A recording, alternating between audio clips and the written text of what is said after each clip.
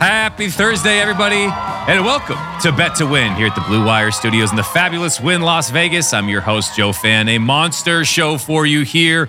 Jim Root of the Action Network and the Three Man Weave podcast joins me momentarily to talk NBA draft that takes place Thursday night. Madness in the betting markets that seem to have settled at Jabari Smith going 1, Chet Holmgren 2, and Paolo Banchero 3. But Jim Root will have all the conversation, all the talking points over the top draft prospects in this year's class and the biggest headlines as we enter the draft as well. I'm going to talk some Zags with him at the end of that conversation. Also, headlines from every sport, some good, some bad, and some ugly around the world of sports. But first, got a victory lap. The losing streak is over. It ends at 3. I took the Mets run line at -1.5 at the Marlins. A +127 winner for your boy. An easy win, 6-0, the shutout on Monday. The Mets cover the run line with ease to get me back into plus money for my winning picks here in the month of June. Going back to baseball to end this show with another winning pick. Let's get to headlines. In terms of the world of baseball, there's no bigger story than Shohei Ohtani. Holy Shohei Ohtani. On Tuesday night, 2 home runs, 8 RBIs against the Royals.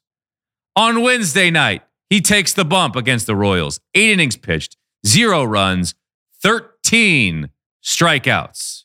A new career high for Shohei Ohtani. He is the first player in Major League history to ever have stat lines in his career of 2 home runs, 8 RBIs, and 8 innings pitched, scoreless with 13 Ks. He did it in back-to-back nights. I'm not positive it's the greatest 2-night stretch in the history of Major League Baseball, but I'd be hard-pressed to think that anyone can top that. Absolutely unbelievable what we're seeing from him. Oh, yeah, on Wednesday, he also went 1 for 3 with 2 walks, reaching base 3 times. There are no superlatives that fit. He surpasses them all, and I don't have any take other than just the need to appreciate what we're seeing, because certainly it hasn't happened in my lifetime, and we may never see again. And he's going to be around for a while. I don't expect this to change anytime soon.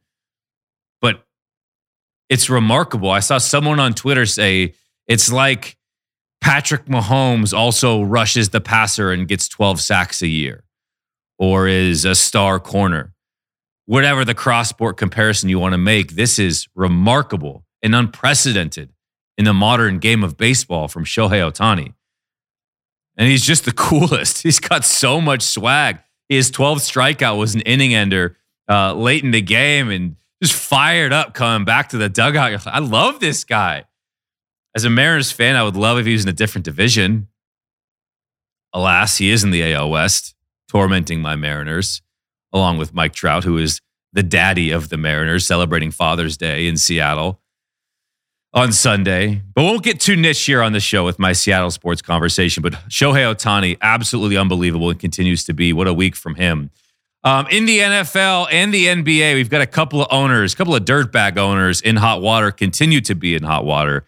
Let's start in the NFL with Dan Snyder, who has been subpoenaed by the U.S. House Oversight Committee. The hearings and investigation began last October upon the NFL opting not to release its findings of their internal investigation of the widespread sexual misconduct and misogyny taking place inside Washington's organization. This is no surprise to anybody. The NFL trying to cover its tracks and sweep things under the rug. The committee asked for those findings, and the NFL in Washington did not oblige and withheld more than 40,000 documents in the NFL's review. Here are some incredible quotes from Representative Carolyn B. Maloney, chairwoman of the Committee on Oversight and Reform. The committee requested these findings, but the NFL and the Commanders refused to produce them while also withholding more than 40,000 documents collected in their internal interview. This lack of transparency suggests that rather than protecting women, the NFL is hoping to sweep this controversy under the rug, just as powerful men like owner Dan Snyder have done for decades. Continued, rather than show up and take responsibility for his actions, he chose to skip town Apparently, Mr. Snyder is in France, where he has docked his luxury yacht near a resort town. That should tell you just how much respect he has for women in the workplace. Mic drop. It's about damn time someone held that man's feet to the fire, because it sure as hell isn't going to be the other 31 owners in the NFL. Meanwhile, in the NBA, while Dan Snyder's got to turn his yacht around and come back and appear in court, Adam Silver said that the NBA's independent investigation is nearing its end on Robert Sarver, owner of the Phoenix Suns. Back in November, the huge ESPN report detailing, again, the workplace environment of racism and misogyny woven into the culture of that organization, with more than 70 current and former employees speaking to ESPN's Baxter Holmes. Now, this isn't breaking news to anybody in that, oh, no way, Dan Snyder and Robert Sarver aren't good dudes. No, these are vile individuals. We've known that for a long time, for years and years and years. We've almost become numb to it, because another story comes out and you just throw your arms up and say, well, nothing's going to happen because these men are rich, they're powerful, and they are protected. Well, you hope that the noise is growing loud enough that action finally has to be taken, a la former Clippers owner Donald Sterling. And you just hope that this is finally that moment. And of course, you're not going to take away everything. They're always going to have the money and the yachts that they can take to their resort town in France, where Daniel Snyder is currently enjoying himself. But you can take away the relevancy and the influence and the power and their importance to society. We haven't heard from Donald Sterling since he was removed and ousted from the Clippers. So fine, take your golden parachute, but get the fuck out of our sports. That's good enough for me. Pardon the F-bomb, but you know what? Sometimes just drives the point home, and I'm ready to see these men have some accountability. And far too often in this country and around the world, the rich and powerful don't have to worry about accountability. That's for those that they look down upon. Smooth transition time to NHL and the Stanley Cup Finals. On Monday, the Lightning strike back at home and they win 6-2. They make the series 2-1. But on Wednesday, the Avalanche all but close out the series. They win to make it 3-1 in the series, the final 3-2. They trailed 2-1 going into the third period. They found the equalizer in the third period and then won in OT. Nazem Kadri finds the winner with a beautiful move to the top shelf. The Avs have won 5 games in overtime during these playoffs. A valiant effort from the Lightning, but in all likelihood, you would anticipate this series is over. All right, it's time for the meat of the program here on Bet to Win. I'm pumped to bring in Jim Root. He's the host of the 3-Man Weave podcast and college hoops writer for the Action Network. You can follow him on Twitter at Second Chance Points. Jim, thank you so much, man. With the draft starting tonight, I'm excited to talk some hoops. Yeah, thrilled to be here. There's been quite a bit of movement and action going on in the NBA draft betting market, so I'm sure we'll get to all of that. Yeah, it is insane. Let's start there. On Wednesday night, the market's moving so much. Paolo Banchero was 20-1, zooms all the way up to where he's the heavy favorite to be the number 1 overall pick. Now the markets are down. Woj tweets on Thursday morning that it's pretty much set. Jabari Parker 1, Chet Holmgren 2, and Banchero 3. What do you make of the movement and what may or may not have happening later than East Coast or later than midnight East Coast time on Wednesday evening? Man, I wish I knew, because it seemed like this was kind of the expected order, the 1, 2, 3 that Woj tweeted out since basically the lottery happened. And even at that point, I saw Banchero get up to like 9-1 right after the lottery, and I thought that was too high, but I was wrong. It just kept going, got all up to 20, like you said. And then suddenly we see it crashing back down. And that was confusing, to say the least, because Banchero had never worked out for the Magic. He had kind of pushed it back and declined because he almost didn't believe they were going to take him. At least that's what I had read and had been reported. So to see it go that far to where Banchero was the favorite to be number 1 briefly, I was shocked. Like, somebody clearly thought they knew something. That's more than books hedging their bets. That's information out there. But I have to rely on Woj and Jeff Goodman, some of the guys that are informed, because they seem to think it's still Smith 1, Holmgren 2, and Banchero 3, and that sounds like where we're going to end up. What do you make of this class as a whole, this 2022 NBA draft class, headlined by those three again, Jabari Smith, Chet Holmgren, and Paolo Banchero?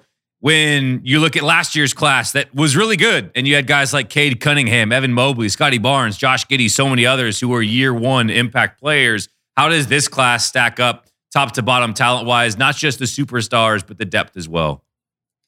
I think it's a solid class. It doesn't feel like a home run class to me. Some of the depth isn't quite as strong. The point guards are pretty weak in this class. It's almost like all the good ones have been going pro in the past. They've gotten out of college early, and so they're not really there anymore. But the high school class, not particularly strong either in that regard. Ty Washington, Kennedy Chandler, those are kind of the two true point guards, and Chandler's got size concerns, so he's been pretty far down.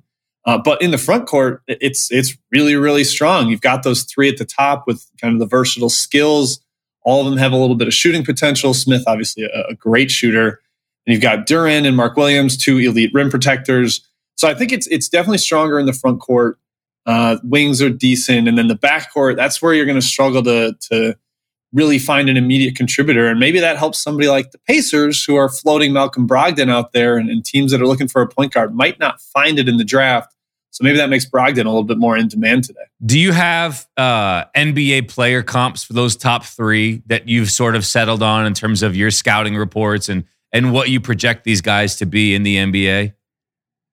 It's sort of. It's tough to really put it, like, they're not perfect, but I've heard Middleton, like a slightly taller Middleton for Jabari Smith, and I kind of buy that. The easy knock is it doesn't really create his own shot, but again, he's 19. Like, I'm sure he can probably get there at some point. But the super high release, really smooth jumper, even when it hits the rim, you get nice friendly bounces because of the release. That does give me some Chris Middleton vibes to it. Banchero, Tobias Harris, I've heard he's like kind of a jumbo Tobias Harris because he's 2 inches bigger. He's already filled out. The 3-point shot's not quite there, but it wasn't really for Harris either when he came out of Tennessee. So I think that's something that can develop. And Banchero's just so skilled on the block. Like, you can actually run stuff through him. Mismatches, he's going to punish those. If you send a double team, he's great at finding the open man and sort of bending the defense, forcing them into rotations. The tough one for a comp is Holmgren, because there's just really not anybody built like him in the league. He's such an elite shot blocker. High potential as a shooter, really nice stroke, and then the ball handling is impressive for someone his size. But the frame is just, it's narrow, and it's not really that projectable. Like, I think Jay Billis said something about a baby Giannis for him, and I don't buy that, because Giannis looked like a guy that just could add weight, needed weight, but didn't have it yet. Holmgren's so narrow in the shoulders and thin in the legs that I don't know if that's something he's really going to add 40, 50 pounds like people want. So I've struggled to find a comp for him. He may just be kind of a super unique player as he enters the league. Yeah, that's how I feel too. To me, Kristaps feels lazy, and I don't think just because they're tall, skinny guys, that doesn't fit. And then I don't think you can compare Durant at all, just because Durant was such a pure scorer coming out of Texas that I think that was easier to project where his game could go, regardless of what the weight and the frame looked like going into the draft. He's got to be the biggest boom or bust top 3 pick. I mean, he truly feels like a lottery in a different way than we normally see in the top 3 or 5. And that's not to say every top 3 or 5 pick is a home run, but it doesn't seem like it comes with as many concerns as you'd have with Chet, to where will his body, will his frame make it in the NBA? Yeah, I think like the other, true like coin flip lottery, I'm hoping like there's injury concerns, guys, and that's not really what Chet is. Like, he doesn't have an injury history. It's not like this is a guy that has a foot injury that's going to make him sit out, like Joel Embiid, for instance, or Ben Simmons sat out his entire rookie year. But yeah, it's just because we haven't seen this archetype of a 7'1" thin shot blocker that doesn't have a projectable frame. Like, having no precedence makes it so much harder to lean on a comparison. And I think that's why it is more of a boomer bust kind of lottery type card, like you're saying. I believe in it. I just think like the skills are translatable, and he held up a little better physically at times against stronger guys than I would have expected. I'm sure he got kind of nudged around a little bit, but I think he'll add some strength. Not a crazy amount, but I believe in him. I think he's a worthy top 3 pick and fits up in that group with Smith and with Banchero. What do you think the Thunder are saying? We want this guy compared to Banchero, who I think everyone would say is the safer pick. Is it just that, hey, we're going to be bad for a while? We've got the luxury of time to be patient here and groom him into the vision that we see for him, compared to Banchero. You're thinking, man, we can plug and play and start winning games immediately, not just with him, but because of him, because of how refined and polished his skill set is going into the draft. Yeah, and they've got 14 first-round picks in the next 5 drafts, and I don't think that's an exaggeration. I think that's actually what it is. So they've got all this ammunition to add other pieces. I think they believe Gilgeous-Alexander is the offensive fulcrum for them, going to be the guy that can be the primary creator. And that gets a little redundant with Paolo, and Holmgren's a better shooter. They seem very set on playing that 5-out style, and that's where Holmgren really thrives. He's plenty comfortable spacing from the perimeter. He basically played guard on offense in college in a 4-out system around Drew Timme. So they seem comfortable with that. Seems like a good pick for their timeline and for what they built around Shai. And then, they've got the time to wait and develop. They've got the ammunition to build around those guys. And if he doesn't work out as the super boom, like top end shot blocker shooter that they're hoping, they've got ways to compensate for that as they continue building over the next few years. Did you make a mock draft, Jim? I did not. I don't have an official mock draft. I read all of them over and over, especially the ones where I think they're truly sourced and that, there's information coming, like the Jeremy Woos, the Sam Vicinis, the John Gavonis. But I don't have a personal one myself. Do you have a pick in the top 5 or top 10 that you think is sort of, the wild card of the first round, where if the expectation is that, you have 1, 2, and 3 locked in, is pick 4 the real wild card where it starts? Or is there a pick in the top 10 that you're really excited to see how it plays out? I think it's pick 4, and not because of who's going to be taken. I think it's who's going to be taking him. I think it's going to be Jaden Ivey. I think the top 4 is actually pretty settled, even around what I read from GMs. They think it is a top 4, and Ivey's that top perimeter guy. But it doesn't feel like the Kings are very settled on being in that spot. I don't know if they don't like the fit with Fox and with Davion Mitchell, which that's another story. I don't think they should be worrying about that if they believe Ivey is a true franchise changer. But there's a lot of talk about them fielding calls for that pick, looking for trades. I think Woj said he almost expects them to, or they're going to weigh a bunch of offers leading right up to while they're on the clock. So basically, who ends up in that slot starts to set the tone down the line, because I think if somebody trades up that might want a big, then we start to see the bigs fall, like the Duren, Mark Williams guys.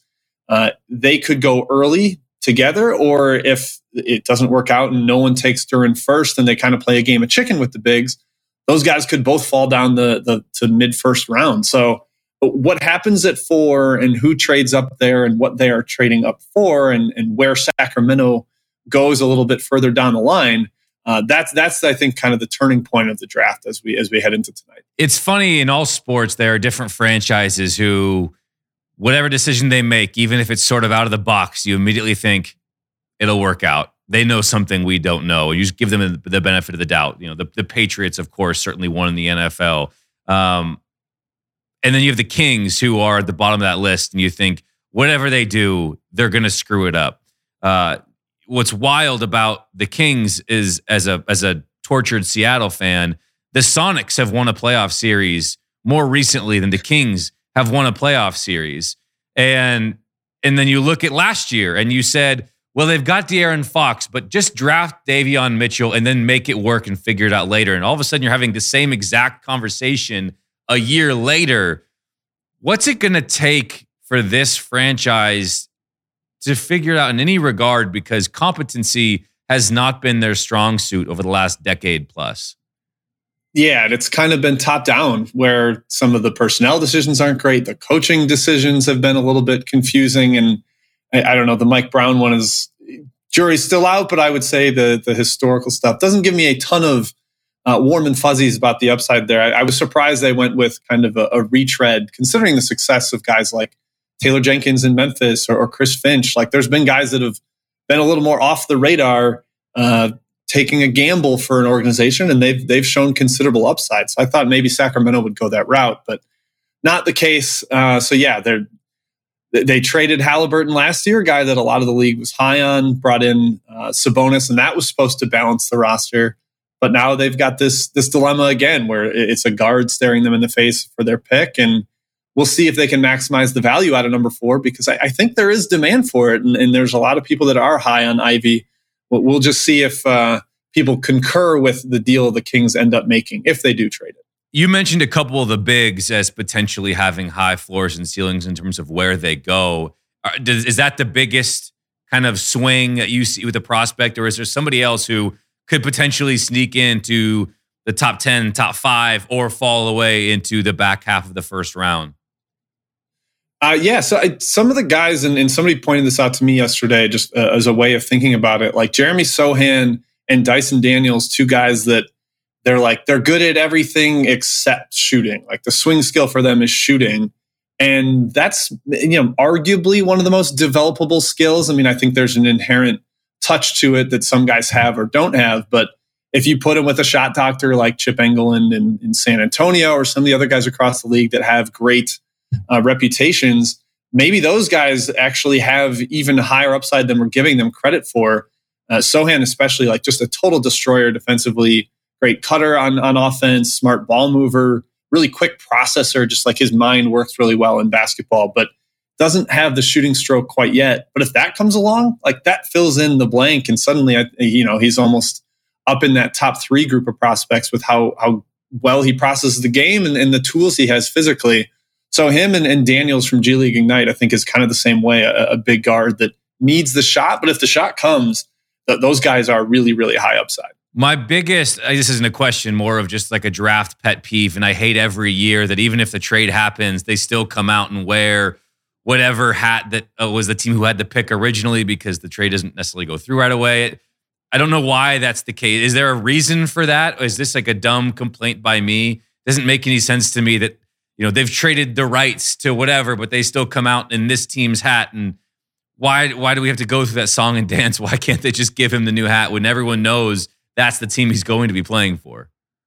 Yeah, I guess like there's the bylaws of like maybe the trade has to be completed after the draft, but then you get the real cruelty of like if the guy turns out awesome, that fan base has to see him in the hat. They've got the picture. And right. And like we had him, but we traded the pick. And that's the most torturous thing, that you have to deal with that over the years and think about what might have been with the guy that wore your hat but never wore your jersey. Jeremy Grant was traded to the Blazers from the Pistons on Wednesday. Do you expect any other NBA player movement tonight? I guess you would imagine if some team went to the Kings and traded up to 4, there would be players involved. But are there names out there that are rumored to be on the move Thursday evening? Yeah, I think Brogdon is the big one for Indiana. I think the report came out a couple hours ago, or maybe an hour ago, that Indiana really wants to reshape their roster. They don't feel like it's totally trending towards the contention that they want. They like some of the guys in the late lottery, so they're probably going to try to find a second pick with Brogdon there. And Miles Turner, I think, also for Indiana, a guy that's been discussed as potentially on the move, though maybe not exactly tonight. That could be an after the draft kind of thing. So Brogdon, potentially the biggest name to move, but there's always the Kyrie ordeal that's going on in Brooklyn.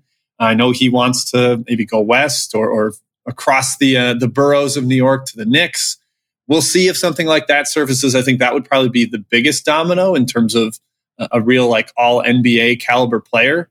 But I don't know if we'll see that. It seems like it's going to be someone from like the Brogdon caliber and then on down the line from there. Jim, I want to talk about a little bit of college hoops for next year and the future. The favorite to win the championship in the 2022-2023 season is Gonzaga at 8-1. Duke, Kentucky Arkansas, Kansas, UCLA, North Carolina, all at 10-1.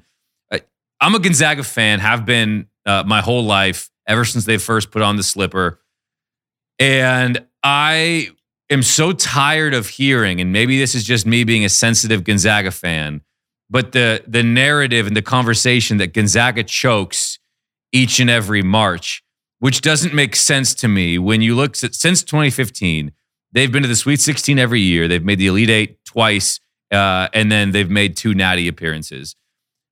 I just don't get it. Is it a bummer they haven't gotten it done and they lost North Carolina game they should have won? Really an ugly game at State Farm Stadium in Arizona.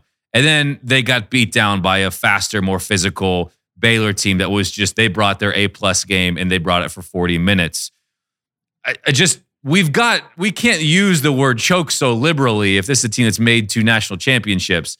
And I also think it's important to note that while Gonzaga continually has number 1 seeds and they play in the WCC and they beat up on them, and that's a gripe from a lot of, casual, I think, college basketball fans around the country. Really, it's been the last 2 years that they've finally started to recruit high school recruits with the big dogs and take away guys from the Dukes and the Kansases and the Kentuckys. That's me putting it out there for you, and I'm just curious where you're at in this conversation of Gonzaga choking in March. I am firmly that is a ludicrous point of view too. Like, it's calling them chokers is crazy. Like, but they've been good since 2001 or so. Just say that's when they've maybe put on the slipper. You know who hasn't won since then? The entire Big Ten, the entire Pac-12. Like, it's not just Gonzaga. They get this unfair target because this is one team that has been really successful and plays in a different conference, but like, no one in the Big Ten has won. I think maybe it's not the WCC competition. It's just that winning a title is really hard. It's really hard. There's a lot of great coaches that have never done it. There were some incredible teams that didn't do it. It's just, Gonzaga's going to get one, and eventually all those voices will fall away. Same thing happened with Virginia. People said the style couldn't win. And then Tony Bennett won one, and suddenly no one's saying that anymore. So it's kind of a low-hanging fruit for people that maybe don't pay as sharp of attention to college basketball. I have a little bit of concern about this particular iteration of Gonzaga, very built around Drew Timme, and whether they have the defensive versatility to beat the elite of the elite. Probably, you probably need 3 elite wins in March to get it done, and maybe that they don't have the mobility defensively with him out there to do that. But they have every right to be a top 5-ish favorite. And they're going to be awesome again next year. Probably will start the season number 1 in KenPom and get a number 1 seed. And whether they win or not, there will be hard opinions on both sides of the spectrum. Yeah, I agree on the Timme thing because he is unquestionably so skilled and talented, and he can go win you a game by himself from the offensive end. But until they go toe-to-toe and beat the big, fast, strong, athletic team, where I'm always going to have nightmares about the Baylor game in the Natty that was over in the first 5 minutes. The Arkansas game had a very similar script where they sort of get punched in the mouth and their finesse, run and gun style of play doesn't get it done.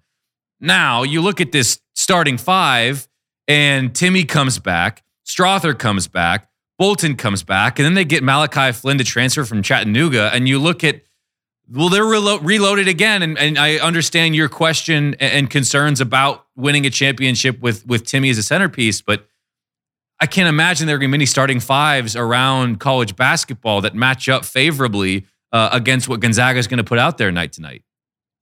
Yeah, I think the one that people would argue would be North Carolina, bringing back the 4 starters from the national title game and adding Pete Nance from Northwestern. But yeah, like, the talent is incredible. And that North Carolina team has a similar build where they have kind of the more not as mobile big in the center in Baycott, and they made it work. They got to the national title game. And I think North Carolina's run shows a little bit how precarious it can be. Caleb Love hit 2 monstrous threes against UCLA that if either one rims out, they probably don't win that game. They're not in the Final Four. Nobody's talking about them as the top 3 team next season. And, Gonzaga has to deal with the foul trouble that was maybe a little questionable in Chet, for Chet Holmgren in the Arkansas game. It's just these little margins that happen in a single elimination tournament that people do tend to overreact to a little bit. And that's the fun of it. I get it. But Gonzaga is right up there again. I'll probably have them top 3 in the country in my preseason rankings. And for actual power ratings, I have them number 1 because they're going to blow out teams in the non-conference. But I just have that little concern late as they get into the high levels of the tournament. I think they've only won something like 3 games against top 4 seeds in all their play over the last few years, even despite having 1 seed. So that's the one knock on them, is that they've struggled to get those elite W's. But they schedule hard in the non-conference. They blew out Texas last year. They blew out UCLA last year. Like, it's a really good team that just hasn't had it all come together in March quite yet. He is Jim Root, the host of the 3-Man Weave podcast and a college hoops writer for the Action Network. A brilliant basketball mind, not just because he agrees with me and he's in on the Zags next season. Follow him on Twitter at Second Chance Points. Jim, it's been an absolute pleasure, man. Enjoy the draft tonight, and I hope we get to reconnect here soon. Yeah, appreciate you having me. Would happily come back on if you want me. I love having new guests on, but you could just tell this guy is so in the know, the way he talks hoops, the way he analyzes, just a wonderful guest. I look forward to having back on a number of occasions. Again, the 3-Man Weave podcast, check it out and follow him on Twitter at Second Chance Points. Jim Root, a tremendous guest here on Bet to Win. Promo time, we've got the Ultimate Fantasy Football Experience giveaway. All new WynnBET users can bet $500 or more on sports or casino and be entered into a prize drawing to have their fantasy football draft at the Encore Beach Club here in Las Vegas with up to 11 friends. Again, here at Bet to Win, we don't mess around with 8-team leagues or 10-team leagues. It's all about 12-team leagues, and you can bring everybody to EBC for your draft. Again, WynnBET users, $500 or more on sports or casino. To be entered, go to wynnbet.com or download the WynnBET app for official rules and details. Winning pick time. I'm 3-3 in the month of June, but I'm up 1.22 units because I've found a couple plus money winners. Today, it's not that. I'm going into baseball, and I don't know. I'm just... The Mariners fan in me is already regretting this, but I am taking the lowly Mariners. First 5 money line at the A's at -120. I could have taken the run line at -0.5 a run to get plus money, but I'm okay with a tie at the end of the 5th inning, pushing and living to fight another day. It just makes too much sense because as bad as the Mariners have been, Oakland has been so much worse. They are 25th in WRC plus against left-handed pitching, and Robbie Ray has been lights out of late. His last 2 starts, 14 innings pitched, 1 earned run, 14 strikeouts. Meanwhile, the Mariners rank 6th in WRC plus against right-handed pitching, and Frankie Montas, the ace of the Oakland A's. He's been mostly pedestrian this season, a 3.53 ERA, which is okay, but not great for him. And he's given up 8 earned runs over his last 2 starts. The A's have lost 10 of their last 11 games in which Montas has started, and that just speaks to how bad the lineup is. As my guy from VSiN, Greg Peterson, pointed out last night, among the players on the A's roster with at least 30 at-bats, their leader in the clubhouse in batting average is Christian Betancourt and Chad Penderett, just .241. It's a pathetic and obvious lack of effort from A's ownership and their continued attempt to sabotage the franchise and eventually move them to Vegas. The Mariners have dominated games 1 and 2 of this series. I expect them to win game 3 as well and complete the sweep. Robbie Ray on the bump. I'm putting my faith in you, sir. Mariners money line, first 5 at -120 at Oakland here on Thursday. That's going to do it for this episode of the show. Really appreciate Jim Root again for coming on of the Action Network. Check out his 3-Man Weave podcast. Enjoy the draft tonight. Enjoy your weekend. We'll see you on the other side on Monday, right here on Bet to Win.